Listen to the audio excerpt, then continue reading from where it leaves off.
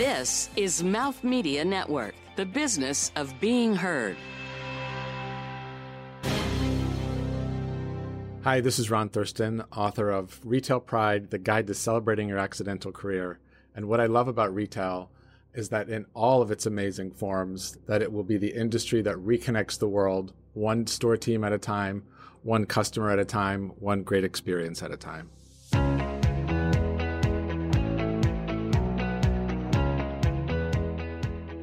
From New York City, you're listening to Retail is Your Business, covering the intersection of innovation and business in the retail industry.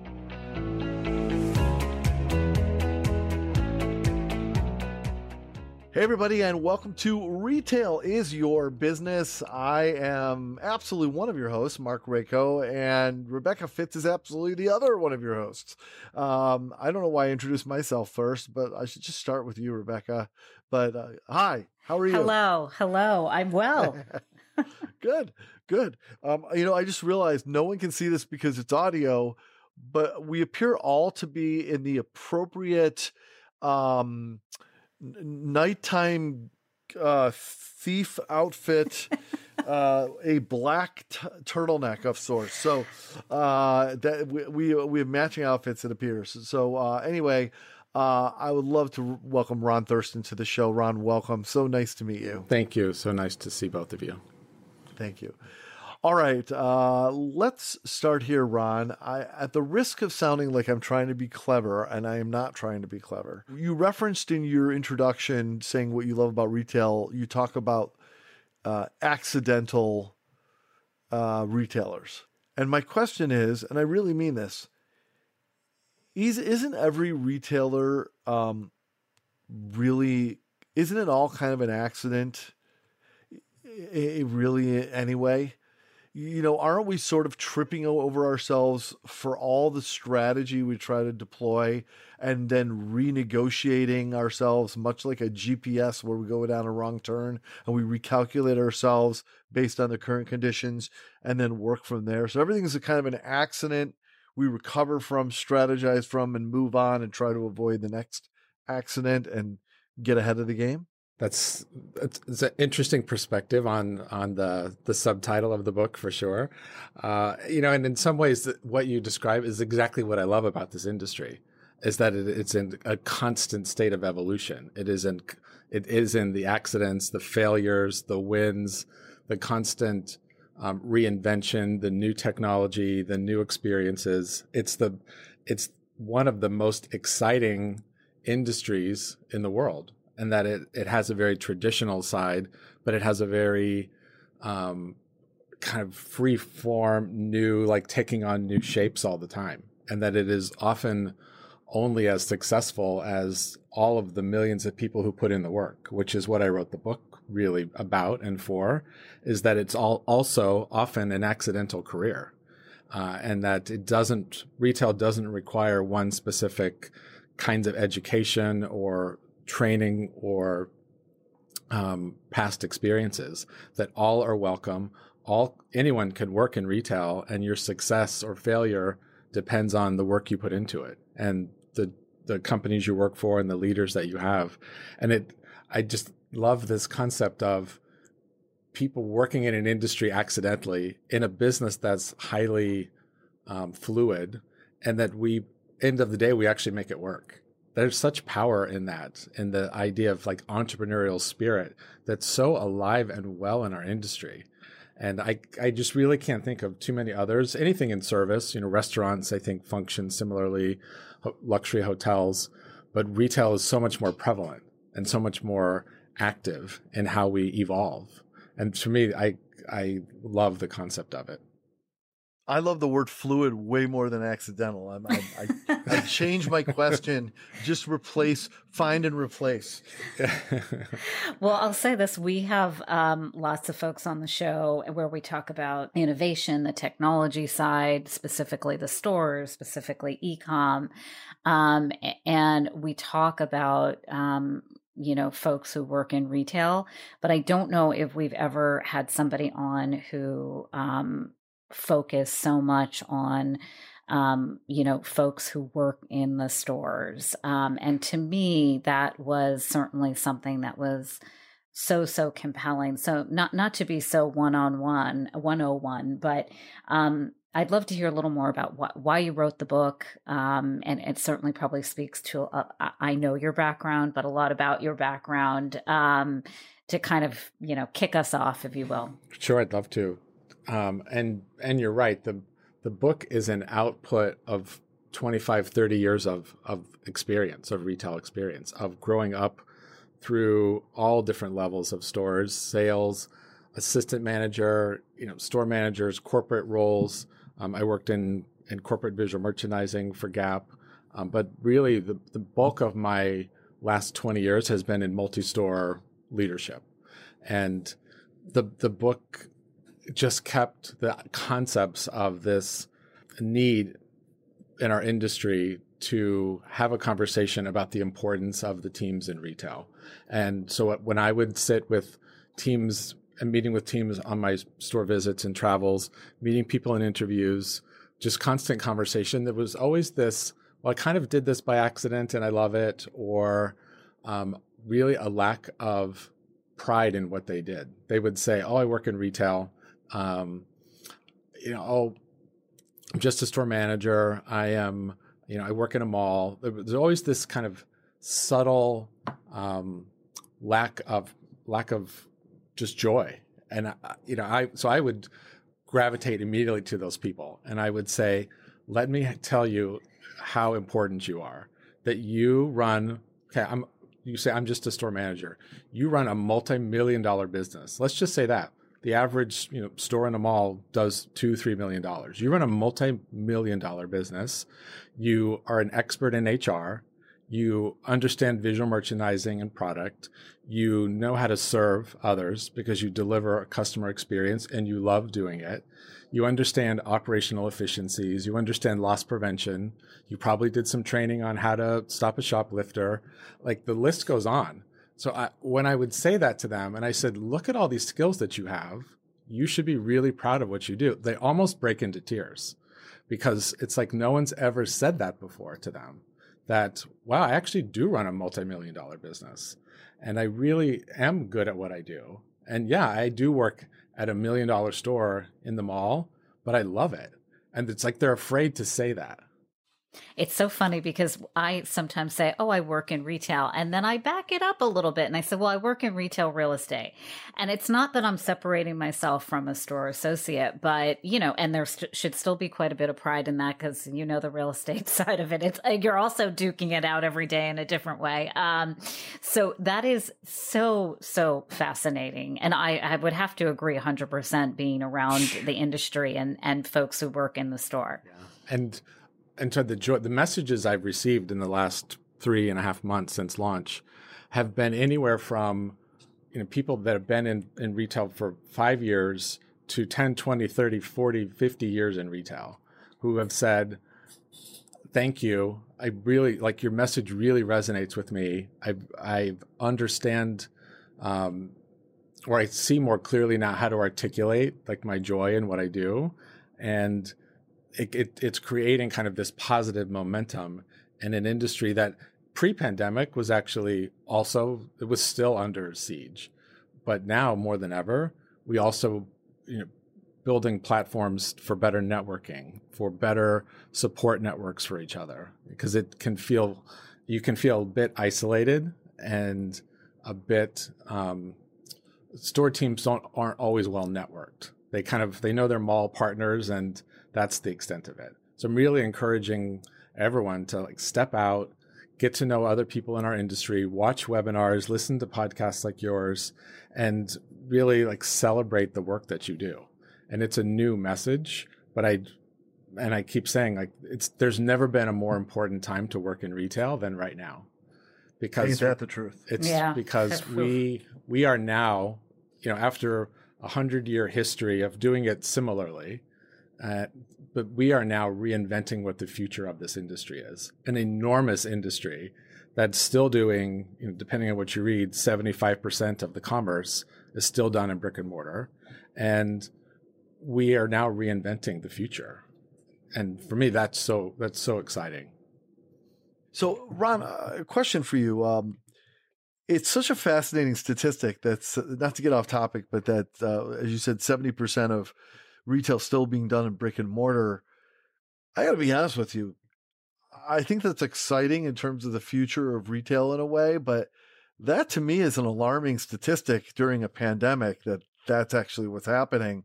My question for you is, I mean this very seriously, and I don't mean to put you in the spot of having to answer this, just that you're the one we're talking to right now.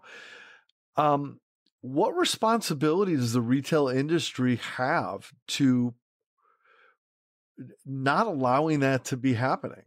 Meaning that can only happen if brick and mortar stores have enabled that to be occurring, in which case, the question is it that it is happening, but it's being done under incredible safety protocols, and that makes it possible. So therefore you've been able to maintain the in-store experience and the brick and mortar retail because the industry has adopted a just unprecedented level of safety? Or is it that the industry is simply pressed forward, feeding the appetite of shoppers to be in brick and mortar, with all due respect and appreciation to all of the retailers? Thoughts on that? I actually think it's a combination of both. So I think there is a standard now of safety that every customer expects. I don't think now people are looking at the signs on the door or the signage in store and saying, well, are you requiring masks? Where's your hand sanitizer? It's a price of entry. So if we take that out of the equation now and say, right, making assumptions that everyone's safe and the store team feels safe, number two, equally important, that the companies are doing everything possible to support and protect the store teams. From there, I actually think it's our own human level of engagement that's pushing us back into stores. And that's why I said at my entry, retail is going to reconnect the world, because there's no other industry. You may go to a restaurant on occasion. You may, when we start traveling, go to your favorite hotels, but you could spend a weekend and go into 15, 20 different stores and re-engage with your community, re-engage with people that you knew, meet people where you didn't before. And so all of that is reconnection. So I think we're actually doing it ourselves organically as humans. It's like we want to do it. And we're very uncomfortable. I can speak for myself in the fact that we couldn't do it. And, even, as the VP of stores of Intermix, that it was highly store centric. And it has really always been, about being your personal style editor. And that's how we spend all of our time, is styling and trend and working with clients, that we've had to figure out how to do some of that digitally. So all of it is really saying, how can we reinvent our business, but embrace the fact that people are going to come back, but you're going to do it differently. And I also think the customer expectations that over the last year have changed, of this idea of omni inventory, quick solutions, better delivery promises. So the bar has actually gone up on the tech side, and it's also gone up on the people side. And where things are, I think, if we as retailers don't deliver on the people side, then that's where the equation is going to fall apart, because you get one more shot for the customer to come back. And if then it's like, well, why am I here then? I could have just ordered this on your website. Why did I come here? Right. So we're social beasts at the end social of the day beasts, too. Right. Yeah. But I actually think our expectations of what that experience is going to be are now going to be different. They're higher.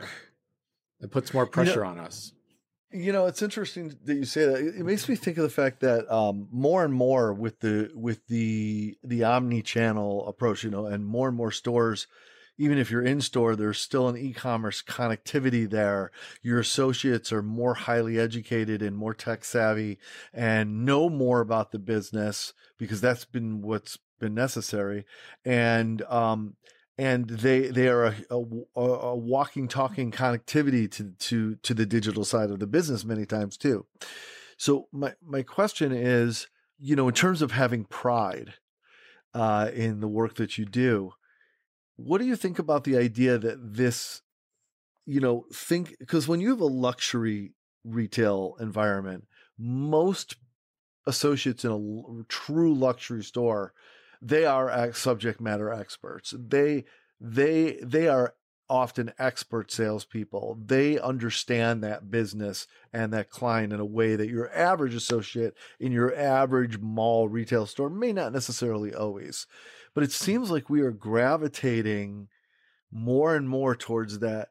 Almost every associate is becoming closer to that luxury, because they're armed with technology that allows them to not just be a pants folder, but they are a true ambassador of the retail entity. So how do you think that's going to impact with that sense of pride? Therefore, employee retention, which means employees typically will have more accumulated experience, which changes the in-store experience, and everything is kind of in, domino effect. Yeah.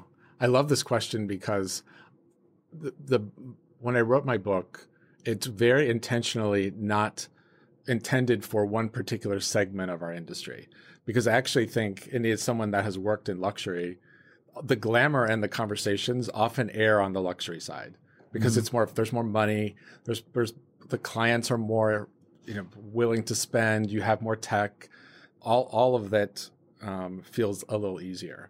But I actually, and I also sit on the board of directors for Goodwill. And what I love about that role is that, Goodwill is founded entirely on donations, funding people getting back to work and training programs. I mean, there's 60 outlets of just like training centers just here in New York, New Jersey, funded by Goodwill, funded by donations. But my point is, I visit Goodwill stores and I meet the most incredible leadership teams who are very proud to run Goodwill stores, who run multi-million-dollar businesses entirely generated on donations at an average sale of $7. And I run a luxury business with, an average sale that's 10 times that. But we both do the same work. And so this idea of pride in the industry, I agree with you, Mark, is we can't say that is only available to luxury, or that parts of the industry should be more proud to work in than others, because what has happened is the cost infrastructure of stores puts a lot of pressure on payroll. And so then, therefore, there are probably fewer people, and therefore every one of those people have to be that subject matter expert. I had shared a story recently too, like I saw on LinkedIn, a district manager for Dollar General was posting like bulletin boards from all of her stores of like a gratitude wall. And she was asking for people to vote on the best bulletin boards in the back of house of a Dollar General store about gratitude. I'm like, that is retail pride at its core. And like that, and she was so happy and so excited about these back of house stockrooms. And I just, like, all of those stories just say, it's not about price. It's not about who your customer is. It's about an energy and a feeling and a drive to do your best work all the time. And I think this is what I always say about retail, and I haven't worked retail in a long time. I've been lucky enough to work for some retailers who have said, everybody's going to work a couple hours on Black Friday. And it's a gift to you, actually, if you work on the corporate side. Leap, certainly, when your first week, you should go work one of the stores. What I always say about it is that, real brass tack stuff, which, Ron, I'd love to hear you talk about a little bit. Sometimes you're standing up for, not 8 hours at a time. I think that's illegal now. But one of the biggest things I say is you're dealing with the public. And so you have no idea what's coming. If I sit at a desk, I know what calls are scheduled for the day. I know who's coming in on those calls most of the time. I know who's going to walk into my proverbial office or through my Slack. And I think when you're on the retail floor, you have no idea who's coming in that day, no idea their personality, no idea what, they've been through, what they're shopping for. And I think there's probably some really, really hard stories on that. And hundreds of millions of them. And then, other really beautiful stories. Someone shopping for a dress for a funeral or a wedding or whatever it is. And so, it is a really hard job, I guess, is my, and we don't talk about it that often. I give this spiel every once in a while, but certainly not as much as I probably should. Yeah, it is hard, but what I would say is, although they also love it, that's what actually people love about it, is that every day you open the door and you don't know who's going to come in.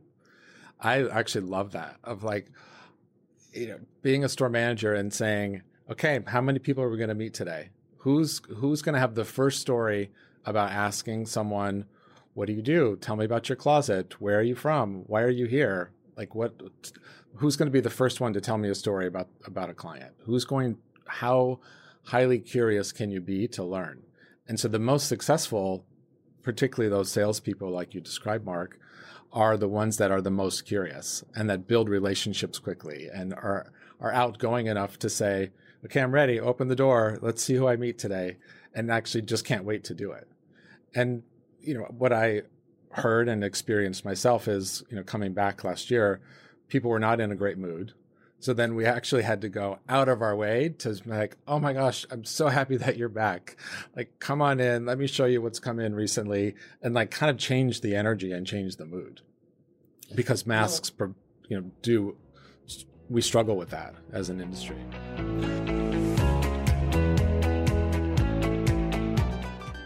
What if you could tell your story? The story of your brand, your product, the compelling story of the sourcing of materials or ingredients, or even tips for getting the best use out of your products. What if you could engage your consumer, amplify their experience, or even improve conversion or initiate sales at points they don't usually happen? What if you could connect with your consumer wherever they happen to be, in the store, on your website, in the bathroom, or even on the go? What would that be worth to you? It's time you learned about StoryDot from Mouth Media Network. Short-form audio stories consumers can access with their smartphone, in brick-and-mortar locations, on physical product, or even embedded into your website. It's where commerce, advertising, and the consumer meet. Being competitive requires every advantage you can implement. So discover StoryDot today at www.storydot.com. That's www.storydot.com. The public in general, I think, there are exceptions, obviously, especially in high-level retail stores or you're going to think differently about the local used car salesperson than you are the Bentley salesperson who dresses impeccably and is in a beautiful luxury environment and just who walks in there. But it doesn't mean they're any less or more knowledgeable about their cars or take their job seriously or good at the job that they do. I think a lot of this probably comes from, number one, just the fact that in at least some cases, especially really big box stores, low level retail jobs are often ones that, even a beginning teenage worker can get, which makes us think differently about the challenges that may be involved, especially if we ourselves are not familiar. Secondly, I think it's certainly reinforced by, if nothing else, TV and movies and so forth that stereotype retail workers in a certain way. We don't focus, and then the luxury workers are pretentious and the low level retail workers are goofing around or unskilled or whatever. And that's just not necessarily representative of the reality. So my question is, what can the retail industry do? The retail leaders, lobbyists, thought leaders such as yourself, as well as people like yourself that are practically in the industry and leadership roles, do to start affecting the public sentiment and assumptions and stereotypes, begin that re-education process that we are not the retail associates of the 1950s anymore. The 1950s might have even been a higher class in people's minds, because it was such a high class experience. So let's call it the 1990s, and the need for, like we were talking about before. Sorry to go on a monologue here, but the need for the skill level and the understanding of technology and the understanding of e-commerce to execute that job in many cases really takes some skill level education and effort and experience. So how do we start educating people and make them care? So to your kind of question on the... Other than writing a book. And the book was really so that those teams kind of care too, like that they care about that role. But part of it is compensation. So I think we also just have to recognize the fact that those entry-level roles in those jobs are often minimum wage. And so the more that we can influence our ability to compensate people fairly, because you're right, 20 years ago, if I were, all those stories were heard about Walmart greeters, retirees who were Walmart greeters, they didn't have to know how to use 4 different apps at the same time and safety protocols. And the job has become really complicated. And so I actually think even the most entry-level roles in stores, there's a level of skill that is required. So I think compensation is first, and companies that can find ways, love the recent story around Target giving everyone a bonus, $500 bonus. Those kinds of stories put Target kind of at the top of the pack when it comes to employer of choice. For those entry level, they were, I think, also paying fairly, above minimum wage, and then with bonuses. So I would say that's number one. Number two is then it's leadership at every level for companies, understanding that those people are not disposable, that those people are often still learning how to work. It's their first jobs. They're actually, I love the story of the idea that people that we influence first job in retail, and that those young people may still live at home. So your parents, or you're anxious, you're sending your 17-year-old off to work at Target. They come home and your parents say, well, gosh, Ron, how was work today? And we as retail leaders have the ability to influence their perception of what it means to work. And were they provided feedback? Were they given great training? Were they around other motivated people? Were you given tasks that you felt like you could accomplish? And all that's controllable. Or did they have this, you checked in on your first day, wait, who am I supposed to see?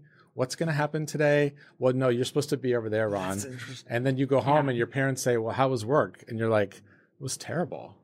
I felt like I failed today. I was confused. I didn't know where to go. I was given bad tasks. I agree. And by the way, it's so interesting because I think you and I have come up through the industry where it used to be 100% turnover on retail associates of a certain level, not the store manager, not the district manager, but on that real base level. And it would frankly kind of hurt my heart. But if you've done that kind of work, you're like, wow, I untangled hangers today and I don't know what my boss's name is. That's not really that exciting. And no wonder there's 100% turnover. I think so often, especially younger people going into retail jobs, they're thinking of this as a stopover, not the beginning of an adventure or a journey that could be their exciting life. And I don't mean being a hangar organizer, but I mean, this is just the first stop. And from the very beginning, my employer is going to invest in my future, even if it just means that while I'm folding my hangars, they've provided me with educational podcasts to listen to that are only available to store associates through some sort of intranet that is about educating me not just on how to sell in the store better, but about how to be a better person, how to sell in general, business strategies. And I'm investing in you so that as you come up through our ranks, you're skilled, but also I'm just going to help put you out into the world better than when you came into us. If I knew as a store associate that that's the world I was walking into, I would be excited about that. And I think that we could look at retail stores as a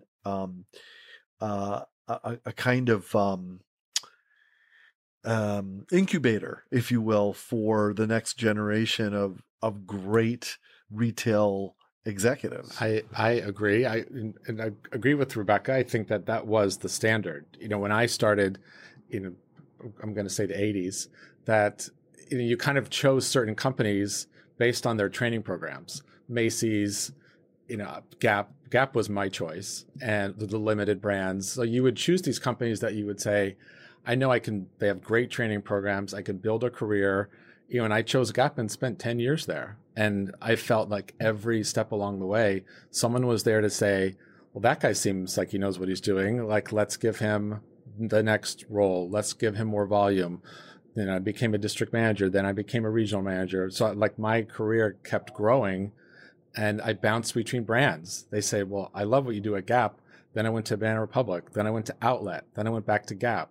So like this idea of constant mentoring and training is somewhat missing. And a lot of it is cost, and a lot of it is reduction in learning and development departments, and just this lack of investment. So what I continue to talk about is the future is really that investment early on that happens, and leaders who can recognize that great talent and bring them along. There's a woman who I'm connected with. I was a store manager at Banana Republic. I remember it really clearly, Houston Galleria.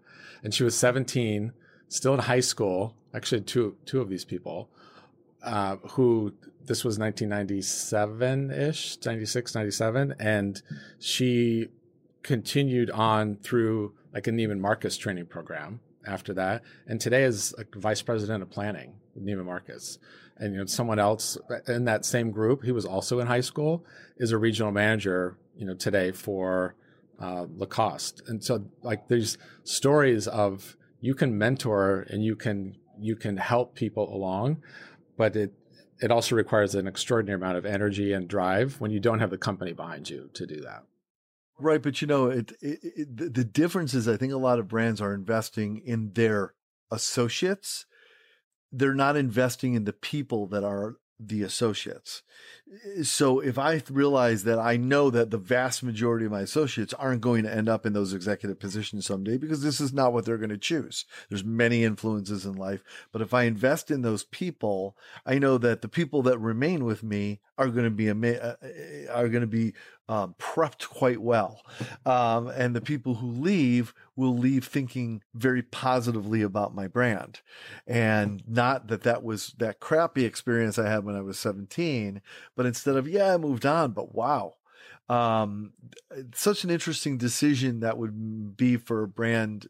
I'm not saying nobody ever does that, but to make with that thinking and have it be strategic, not just we want to be great people, but it's just like the other thing too is, it can be something as simple as, like I said, sorry, I know we're an audio company, but like, creating an incredible buffet of incredible short form podcasts and encourage anyone who's in a position to do it to listen at work or outside of work, and we'll make this all available to you.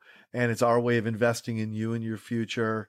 And some will take it and some won't, but you only have to produce that once, and it's good for every employee, and they can listen on their own phone, and there's no ongoing expense except whatever internal promotion you do to keep educating people that this is available. It's sort of a one-time investment, if you will. Whatever the solution is, I love this idea of, because doesn't pride come from recognizing that you have something to be proud of? It does. And, this idea of it being very intentional around, I'm proud of what I do because that you have, almost like internal speaking points of that there's investment happening. There is great cultural programs with the company. I feel like I belong. I feel like I have opportunity for growth. All of these things at the entry level roles, if they see this happening around them, then they say, I'm proud to work here because I know I have opportunities. I can earn more income. I can take on stretch assignments. I can take on temporary roles.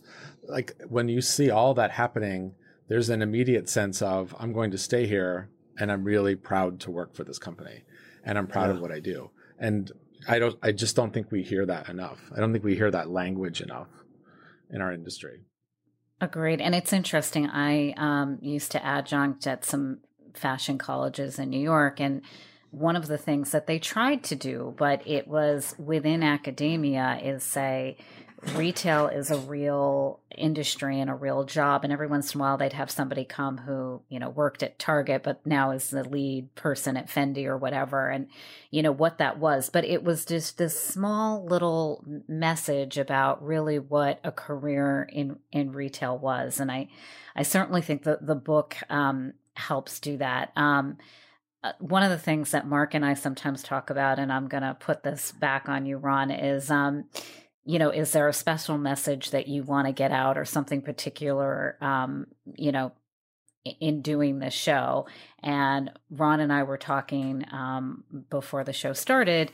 And one of the things that we were talking about is that the book has many, many layers. And so we've talked about the number one layer of the book, but I'd love for you to talk a little bit about some of the other layers to the book, particularly maybe your experience that you did today. And we're living in a very interesting time, I think, for sure. And it lends itself to some of the things that the book highlights. Yeah, thank you. And when I was writing the book, they really encourage you to have kind of an avatar of like, who exactly do you want to read this book? And in my head, it was, kind of a 22-year-old young woman who worked at a mall in the middle of America, that her friends and family just continue to tell her that she needs to quit and find something else to do. Maybe she was like an assistant manager. And I don't know why this young woman kept sticking out to me. I'm like, she needs to hear this. She needs to know that she has such great opportunities in front of her. And, when you try to write a book about too many different people, that's their advice, is that it kind of, then you have a message to no one. So if that young woman read my book, I think she would get exactly what I intended. But what has happened is executive teams have seen this and said, wow, really, I've never worked in stores and I appreciate that this is how it can feel. I've had long-term multi-store leaders or people reach out and say, my team needs to hear this because they need to feel energized. But then there's been other like subsets of this. So for example, I had shared with Rebecca today, I spoke to the LGBTQ employee group for Office Depot. And they had asked me to speak because they had seen the book and said, we love the message of retail pride, but we also love the fact that you are an out gay man. And this kind of combination of pride in who you are and pride in what you do is a really important message. So I loved doing that today. I had such a blast because that's also in those employee groups, also not always well documented, as that it's like the secret group of a company. And there were 100+ people on this call and their executive team that were really appreciative of that kind of message. So there's so many layers that I think can happen when you have a louder voice about what you understand and want to communicate out to the world. And that's, for me, it's been such a joy to bring that to the industry that I love, but more importantly, just like the millions of people that work in it, and that they need to kind of see this and pick it apart and pull out a quote or two. The book is very energetic in its fonts and its print, and that's all very intentional. You should just be able to open one page and be like, Oh, I like that. Like that's going to get me going today. That's enough. That's there. The color, like the cover is intentionally loud. And so all of that is I think been a joy. Have you considered doing some produced version of that that's like audio or video or something that gives you an opportunity to let's say to add a multi-sensory splash to it? Do you know what I mean? Like how can you bring it to more people to get that word out? What's in the works to proselytize? Yeah, there's a few. I feel like it's that audience is the hardest one to get because they're not really listening to podcasts like these. You know, they're not really industry insider experts. They know that they can't change the industry. So I'm finding, it may be like television, it may be other media forms or something to make sure that the audience gets out there and see. So yeah, there's some things in the works for sure. Good. Yeah. Good. Yeah. Seems like I don't mean to sound like an idea man. I'm aligning with what you're saying. It, you know, I could see like short, sort of comedically based, like YouTube videos, for example, that almost like little webisodes that are could with the right person, maybe you know, hosting them or acting them out, it could have power because it operates on its own, even if you don't realize you're being inspired. Yeah. I also think I had mentioned networking earlier. It's also providing those resources. I am hosting, calling it Saturday Mornings with Ron, just a live open Zoom for people to jump on and connect and use like breakout rooms and things. And 3 weeks in, there's already a lot of new connections being made. Are you using Clubhouse, Ron? I am using Clubhouse. Yeah, I've hosted actually the first group last night on it. So same, there's a lot of great conversation happening there to keep it going. We're in a very, interesting time that none of us are, were around during the Spanish flu. I just know companies are trying to be more thoughtful, furloughing people and, bonusing them to come back to you and then somebody else. And so it makes me very happy, but it's a topic that is enormous, but has really missed having a voice. So it was extremely enjoyable, and I've certainly recommended it to lots of folks. It's great. Yeah, it's been like the energy behind it was really needed right now, and I think it was necessary a year ago, but it's really necessary today, and that is how we will reinvent this business. Is only through the people that work in stores and their pride in what they do. That's it. There's no secret sauce to that. And it's all people and it's all their level of engagement and they're feeling that they're coming along for the journey. Because the dark side of it is that all the cost has been ripped out of stores. And now I don't have as many coworkers. I'm open shorter hours, just all the pressure that's put back on stores now is really intense. That's what I continue to hear, just industry wide. And then we're adopting all this new technology on top of it.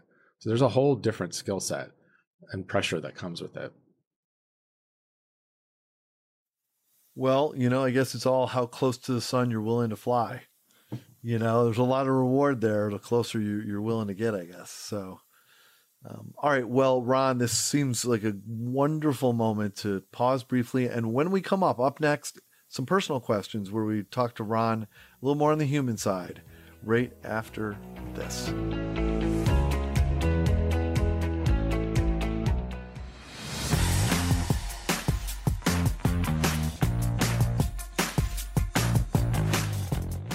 Culture starts at the top, and great customer experience, the only competitive strategy in today's world, is fueled by great leadership. We hear and read this every day, but many brands don't drive customer-first strategy. For those at the top who want to make that leap but don't know how, we'll learn from leaders who share what you must do to become customer-centric. I am Liliana Petrova, and this is The One Thing. The One Thing, Customer Experience from the Top, is available on Spotify, Apple Podcasts, and wherever the best podcasts are found. Ron, this is the part of the show when we get personal, my friend. Okay, I'm ready. All right. Rebecca, you know Ron comparatively more than I do. I would love if you'd be willing to lead off, and I'll follow your lead. Sure. I've used this one a lot, but I still think it's very interesting. What hobby or new activity have you picked up due to the pandemic? It's a good question. So I've learned how to be a guest on podcasts. No, I'm kidding. That's a great answer, by the way. It is a great answer. I was expecting maybe like doing puzzles, but this is, I mean, that for sure. But I've learned how to work out at home, which I don't enjoy at all. I love the gym. I'm a weird one that way. I love going to yoga classes. I love going to the gym. I love seeing my friends at the gym. I miss all of that. And so sadly, I am the guy with the yoga mat in my 800 square foot New York apartment, trying to like navigate the furniture and do yoga. And I'm not enjoying it at all. Nor am I. Right beside you. The first time I did it, and a mirror fell off the wall. I decided there's no jumping involved in whatever activity I'm going to do. So, I'm almost willing to put on the double mask and get out there because it's sorely missed. Something I didn't really want to learn how to do, but. Yes. So baking, puzzle making, that was nothing you picked up hardcore. No, not at all. That's why he needs to work out, Rebecca. Right? Well, there was a lot of that balance right? too. Yes. Exactly. Yes. I'd like to go back to childhood a little bit, your childhood, just to be specific. Think about a memory that you have going way back, the first time that you remember being in a store when it created wonder for you. Or magic, or something that's stuck with you even to this day. It doesn't have to be a specific thing. It could be more of a general experience, but I'm curious if anything strikes you, comes to mind. So I grew up in South Lake Tahoe, California, very small town. And it's small today, but it was really small then. And my family was very integrated into South Lake Tahoe, but there was nowhere to shop. So we would take the drive down the mountain to go to San Francisco. So I was that weird little boy, as you may imagine, who refused to wear the same clothes as my brothers and that were basically like navy blue or brown corduroys from Sears. I was like, my mother will still to this day would like, I don't know where you got your style opinions at the age of 4, but you would clearly not wear anything.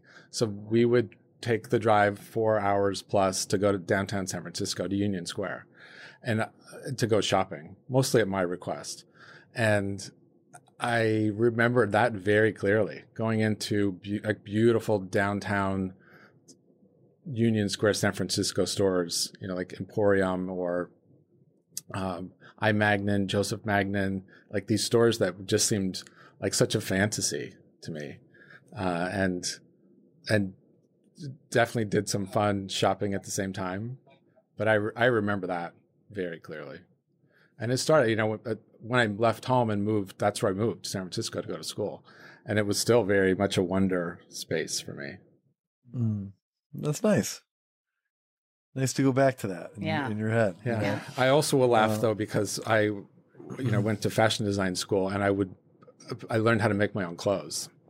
Mm-hmm. And so there's this whole trend this year of like kind of 80s asymmetrical, you can kind of unbutton it down one side and pull it over. That's a big trend this year, and with big puff sleeves. Well, the shirt I remember on the first day of college, I made myself that was asymmetrical and snapped on one side, and it was black. And when you unsnapped it, it was white on the other side. I was so proud to wear that shirt because I had made it myself. And I think back now, I'm like, I cannot believe I wore this stuff. But oh my God. And now it's back in vogue. Everything that is old is new again. So I mean, true. come on. So true. I was just saying that to my wife yesterday. I was like, people are going to be looking at us 20 or 30 years from now and going, oh my God, what were we wearing? Look at our makeup and our hair. It's crazy. And, you know, it's kind of joggers, so athleisure. Oh.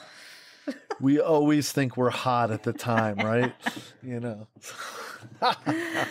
Ron, how can people find the book? How can they get a hold of you directly, whether that's email, LinkedIn, social, what have you? Yeah, you go to retailpride.com. There's links to the book for Amazon.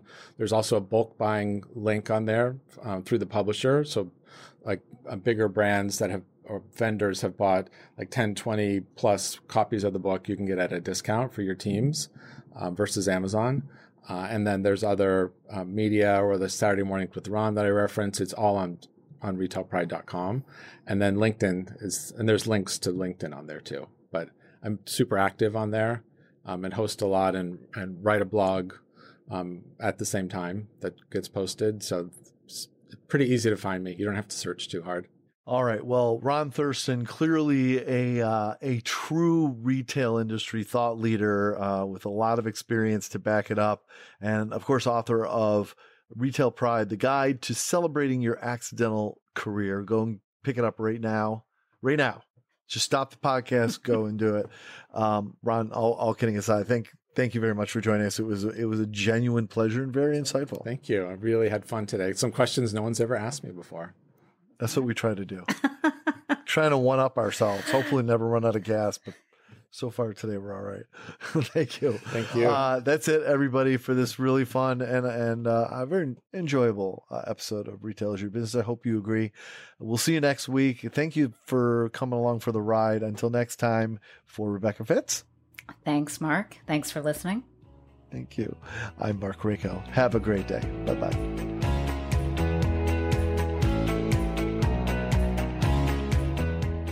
This has been Retail is Your Business, produced by Mouth Media Network. Copyright 2020. Your brand message can be on this show.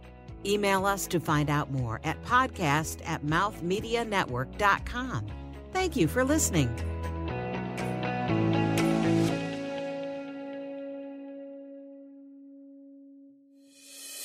This is Mouth Media Network, audio for business.